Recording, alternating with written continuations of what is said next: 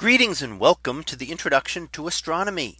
One of the things that I like to do in each of my introductory astronomy classes is to begin the class with the astronomy picture of the day from the NASA website, that is apod.nasa.gov/apod.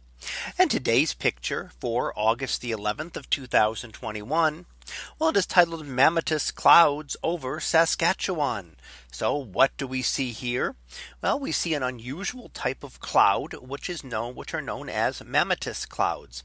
And they are very puffy bottomed clouds that we see.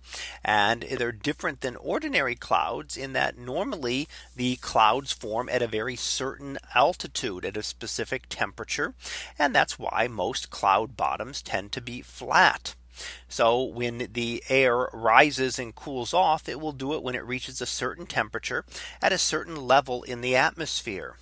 However, certain times we can actually get unusual conditions where we get pockets of material that will contain rather large droplets of water. And that is what we're seeing in these. So it tends to be in around thunderstorm areas where the air is much more turbulent. So that we're kind of seeing something of the turbulence of the atmosphere in that area, which makes the cloud bottoms be puffier. Now, these don't last for a very long time, just for a few minutes in general. And in fact, these ones were seen in 2012 and were only around for a couple of minutes. So you have to be able to look for them at the right time to be able to catch views like this. So clouds, as typical, occur on all sorts of objects within our solar system. In fact, objects with atmospheres will all have clouds.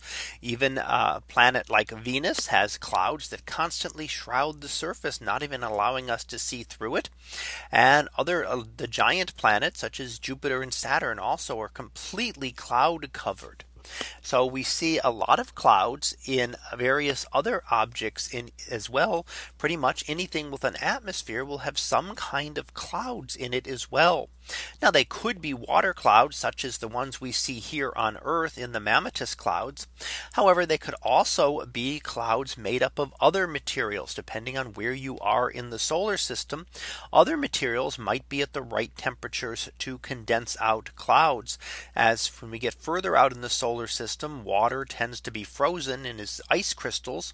And there can be other materials as well, such as ammonia or methane, that can also contribute to clouds within the atmospheres of other planets. So here we get to see one example of a very unusual type of cloud here on Earth, known as the Mammatus clouds, very rough bottomed and puffy bottomed clouds as compared to the normal flatter bottomed clouds that we normally see. So that was our picture of the day for August the 11th of 2021. It was titled Mammatus Clouds over Saskatchewan. We'll be back again tomorrow for the next picture. So until then, have a great day, everyone, and I will see you in class.